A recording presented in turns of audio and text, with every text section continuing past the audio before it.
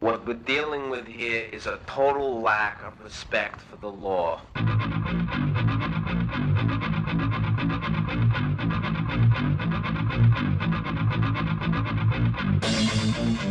Tune in to Done by Law. An informal and irreverent look at the law. Critical insights and analysis from diverse community perspectives. Done by Law, 6 p.m. Tuesdays.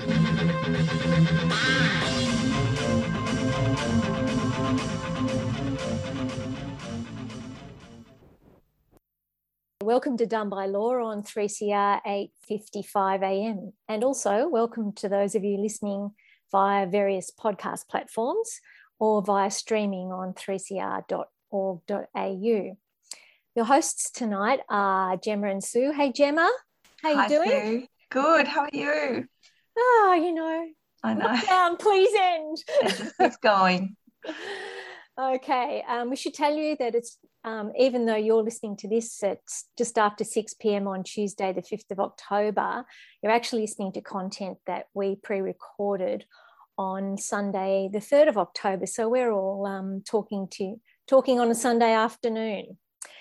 And we start by acknowledging the Wurundjeri people of the Kulin Nation as the original and rightful custodians of the land that 3CR broadcasts from, and all of the First Nations landowners from the different places that we're all broadcasting from, because we're all in different places since we're doing this by Zoom. And we also pay our respects to the elders past and present, and we acknowledge that this land was stolen, never ceded, always was, always will be Aboriginal land. Have you ever wondered how much thought actually goes into the design and construction of courthouses? And what about the impact of this design on those who use these buildings and on our community in general, on everyday people walking past the buildings, perhaps having some sort of contact? What does that architecture say about the way our society collectively views the law and how we view those who interact with it? So tonight we're going to explore that. We're talking about a new book, which is a collection of essays that explores these ideas from different perspectives. And it's a book called Courthouse Architecture, Design and Social Justice. And we have a couple of special guests who are the authors of one of the chapters, or a couple of chapters, and also the editors of the collection itself. And they are Kirsty Duncanson and Emma Henderson. And they're both academics from La Trobe University. Kirsty is a senior lecturer at the Department of Social Inquiry, and Emma is Director of Graduate Research in the Law School. So welcome, Kirsty and Emma, on your Sunday afternoon. Thanks for having us. Okay, Gemma, do you want to kick off the questions to these fantastic guests? I do.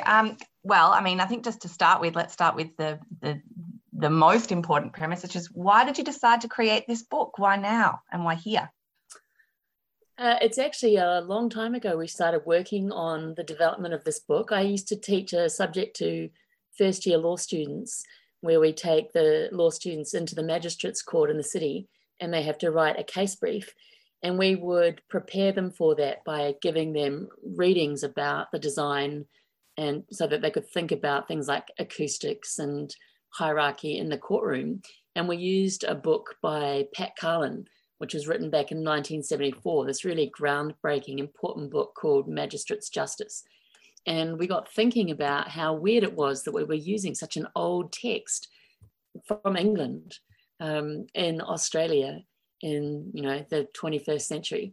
So we started thinking and planning 10 years ago about how great it would be to write a updated Australian resource. And we got funding for a symposium in 2017, where we invited a whole lot of architects and judges and court workers and sociologists and criminologists and lawyers to get together to talk about Australian courthouse architecture. And of course, we brought in a whole lot of other kind of themes as well. And this book is one of the products of that 2017 symposium. It's taken us quite a while to stitch it all together, but it's finally being published by Routledge, and it's pretty awesome. It's a very cool Fantastic. book. Yeah. Yeah, no, I think it's such an important contribution, and it's certainly lawyers that use and frequent the courts, every day or frequently, I think all share the experience where they've gone into the courtroom and gone, oh, where's the room, or it's in the wrong time, or the lift's broken, oh, this courtroom sucks, why are we over here, or calling somebody else. So I'm sure it will be read with a lot of interest. Can you tell us about, I guess, from that experience where lots of lawyers, have less than ideal experiences with the courtrooms that they need to use. Do you have a favourite design, I guess, that you think works really well, or other courtrooms that you think fall short because of the poor design? Can I jump in and say that, look, I don't use court spaces because I'm not a practicing lawyer, but from our collection and from our analysis of court spaces, then we've got a couple of favourite courtrooms, I'd say. One of them, or court buildings, one of them is the Neighbourhood Justice Centre in Collingwood, which we actually wrote about in an article that came from the symposium as well. Which was published in the Griffith Law Review, but also the Kununurra Courthouse up in the Kimberley, which was designed as a kind of collaborative effort with a couple of architecture firms, kind of white-owned, and Aboriginal local communities, and it incorporates the two together, the two kind of approaches together to create this kind of amazing space. And I think some of the kind of components that really stand out are things like the use of light and glass, so that there's a real kind of what was really important was like the whole building echoes the surrounding landscape, like the escarpments and so forth, which has very important lawful meaning for local communities, and there's visual access to those from within the building, and the Magistrates Court is quite designed to be quite open as well. The waiting space was designed very carefully in consideration of interactions between families and parties, so that when there are protocols around people who can't be speaking, they aren't situated, they don't have to be situated too close to each other, but can have kind of private areas. But also the space, like the success of the space has been recognised. Martin Hook, who is one of the architects, part of one of the firms involved, talked about the way that the way that they measured some of the success of the building was that the space around the building and within the building has been used by local people as a kind of meeting place. So there's a lot of kind of people just hanging out there, but also that it hasn't been graffitied by local community. So it's sort of there's a kind of I don't know whether, like, I think graffiti can be done with respect, but I guess it's not kind of been defaced or treated as alien. So I think that's and it's beautiful. Like, we've got one of the sketches on the cover of the softcover version of the book, and it's a beautiful space. So that's really interesting. Does the building actually look really different than what we would imagine a courthouse to look like here in most of the old school courthouses that are pretty crusty looking? And, kind of reflects a lot of what goes on inside, but there's none of the Victorian grandeur. It's a grand, beautiful building, but it's very contemporary and very well located within its environment. It kind of sits there and looks like it belongs. Okay.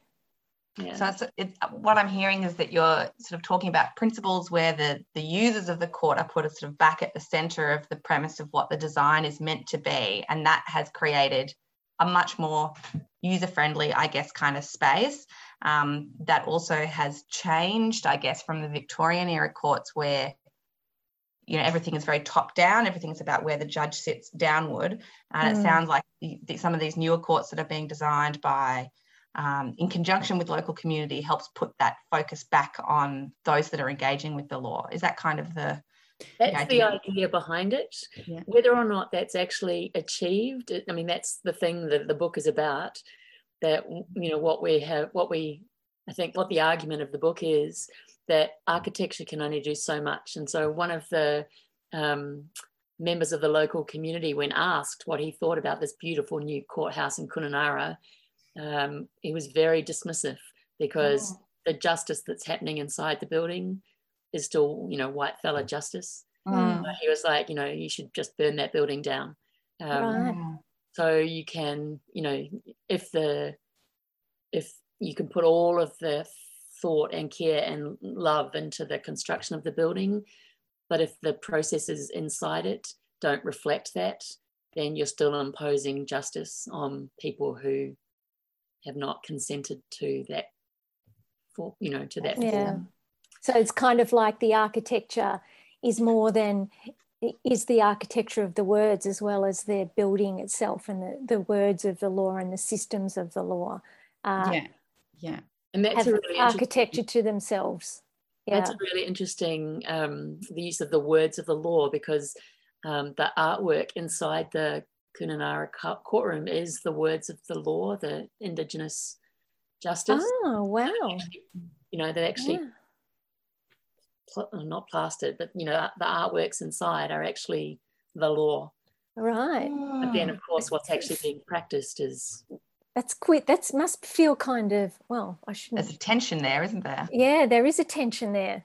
Wow. It's interesting because Kate Auty, who was a magistrate in Victoria, but she was also part of the Royal Commission into Black Deaths in custody, and she has headed up a number of sentencing courts, Aboriginal sentencing courts around Australia. And she put something together for us for the symposium, but also for the Griffith Law Review special issue. And she talks about just doing justice in spaces that were not designed for doing justice, but getting elders on board. And doing this kind of, sitting around at the round table, well, the kind of oval tables, like the Koori Court, and having elders, being part of the sentencing process, and seeing that as some governance and ownership being handed over.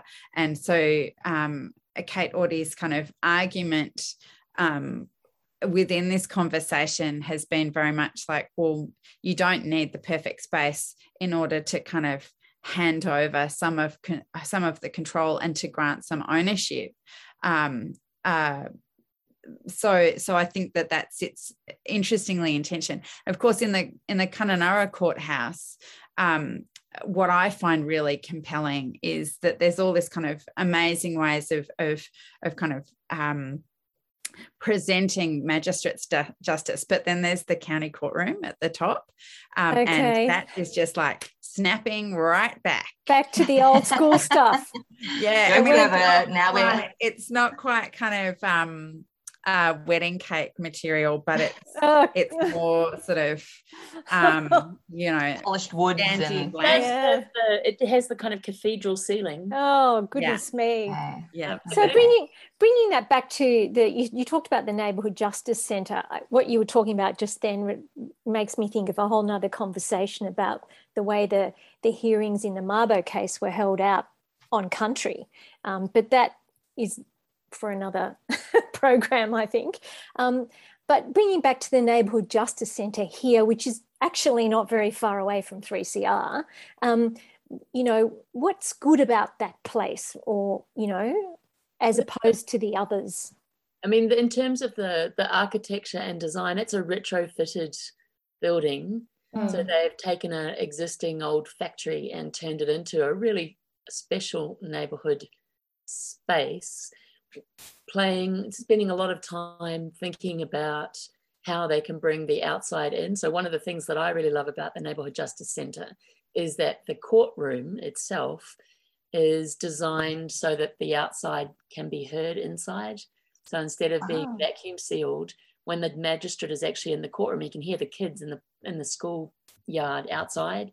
Oh, wow. So he's connected and reminding, and that's designed as a kind of subtle reminder that the people in the courtroom are connected to the community outside.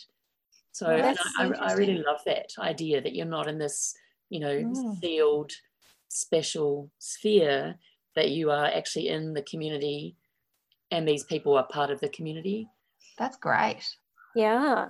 I should use that analysis when my child pipes up and you can hear her off camera and say, well, it was, it's meant to be so we're connected to. It's, we're all it's connected. something that I'm quite interested in relation to COVID. Yes. That could take us in a new direction. Well, let's go there. I mean, I think one of the, I wouldn't say memes, but I guess there's been lots of links doing the rounds where people share, hilarious court snippets that have happened over Zoom. Little problems. There was the lawyer who accidentally came up as a cat face and had to explain to the judge that he wasn't in fact a cat, and it was extremely awkward. And I think Zoom's obviously heralded in COVID has rather heralded in this new era where, if we were tinkering with the idea of having courts online before, we're sure as hell now looking straight in the face of it. How does your book try and deal with this, or how did you try and deal with this, which I suspect would have been happening right at the time that you were getting to the publishers probably? Yeah, so it's the last kind of like, oh my goodness, and now there's a whole new chapter. And it's briefly mentioned. So Carolyn Mackay, who writes about, so she's written quite a lot about prisoners. So now if you're in custody in New South Wales and you have to go to court, then you're very unlikely to be actually taken physically to court. You'll be speaking from a studio. I use quote marks there for those who didn't see me. This is a voice recording. So having that. So Carolyn's already kind of exploring this space and the and what can be beneficial, but also what can be detrimental about that. I mean, she's working very specifically, or she has worked very specifically about what it is to be zoomed in from prison, which of course has huge implications for people's impression of your guilt, even though you're only on remand. But also about the sounds that are going on around you. One of the things I noticed, because my students were doing court observations this year, and a lot of them had to do it online. And when I was kind of doing a bit of research to support them, I noticed that you can choose backgrounds, and you can choose a kind of modern court background or a Supreme Court background. So I think that being able to play with what you give your testimony in front of is quite significant. But also design your own architecture. Oh my goodness. That's right. Have your own setting, which has implications. But there's another chapter by Anna Carline and Claire Gumby from the UK about barristers making decisions about how complainants deliver their testimony. I might hand over to Emma here because what they found was something that resonated with some research that we've done looking at rape trial transcripts as well. So one of the interesting developments over the last 10, 15 years has been the introduction of video testimony for sexual assault complainants and children complainants in sexual assault cases. And the idea behind this is to remove the trauma for complainants giving testimony in those cases, so that they can give their evidence on video and not have to be in the courtroom. But what we've found in our research with barristers, and what comes out in the chapter in the book, is that this is not all upside, and that a lot of complainants who start off giving evidence on video end up wanting to give their testimony actually in the courtroom. And a lot of barristers don't want complainants to give their evidence on video. And of course, defence barristers who love it, because the theatre and the drama is missing from video testimony, and that connection between the juror and the complainant is missing. Feeling the frisson, the discomfort, the emotion, the how it affects you bodily to see somebody giving testimony about something is so integral to kind of criminal law, I think, and that gets left out. Absolutely. And even from personal injury, in the civil context, being able to understand, how injured or hurt someone has been, that aspect of that human, theatre, which is that live element where you are in the room with someone else. And I guess, as you were saying, Emma, that even though defence, would love, I suppose, video testimony, at the same time, the cross-examination of someone over a video, I'm sure it has a whole raft of issues that is hard to let the jury properly eyeball somebody if they can't get that repartee up, It's so interesting, the COVID context removes all of those things, those physical design things that you've been talking about, and leaves, in some ways, a lot of it to imagination. And I guess that's a whole nother story too. Yeah. And so the removal of the jury. I mean, that's what's been going on during COVID. We've just got rid of the jury. And so that's fast forwarded that development dramatically. And so tell us about your title. The title of the book, to remind everybody, is Courthouse Design, Architecture and Social Justice. Do you really think that design actually does affect social justice? And how does that happen? I do. I do. I think, things like in the Neighbourhood Justice Centre, where, you can hear the children playing, but you can also visually connect with the surrounds, and the space in the Neighbourhood Justice Centre is, there's still a step up to where the magistrate is. But I think, there's writing to say that light keeps you engaged, awake. So everybody's working better.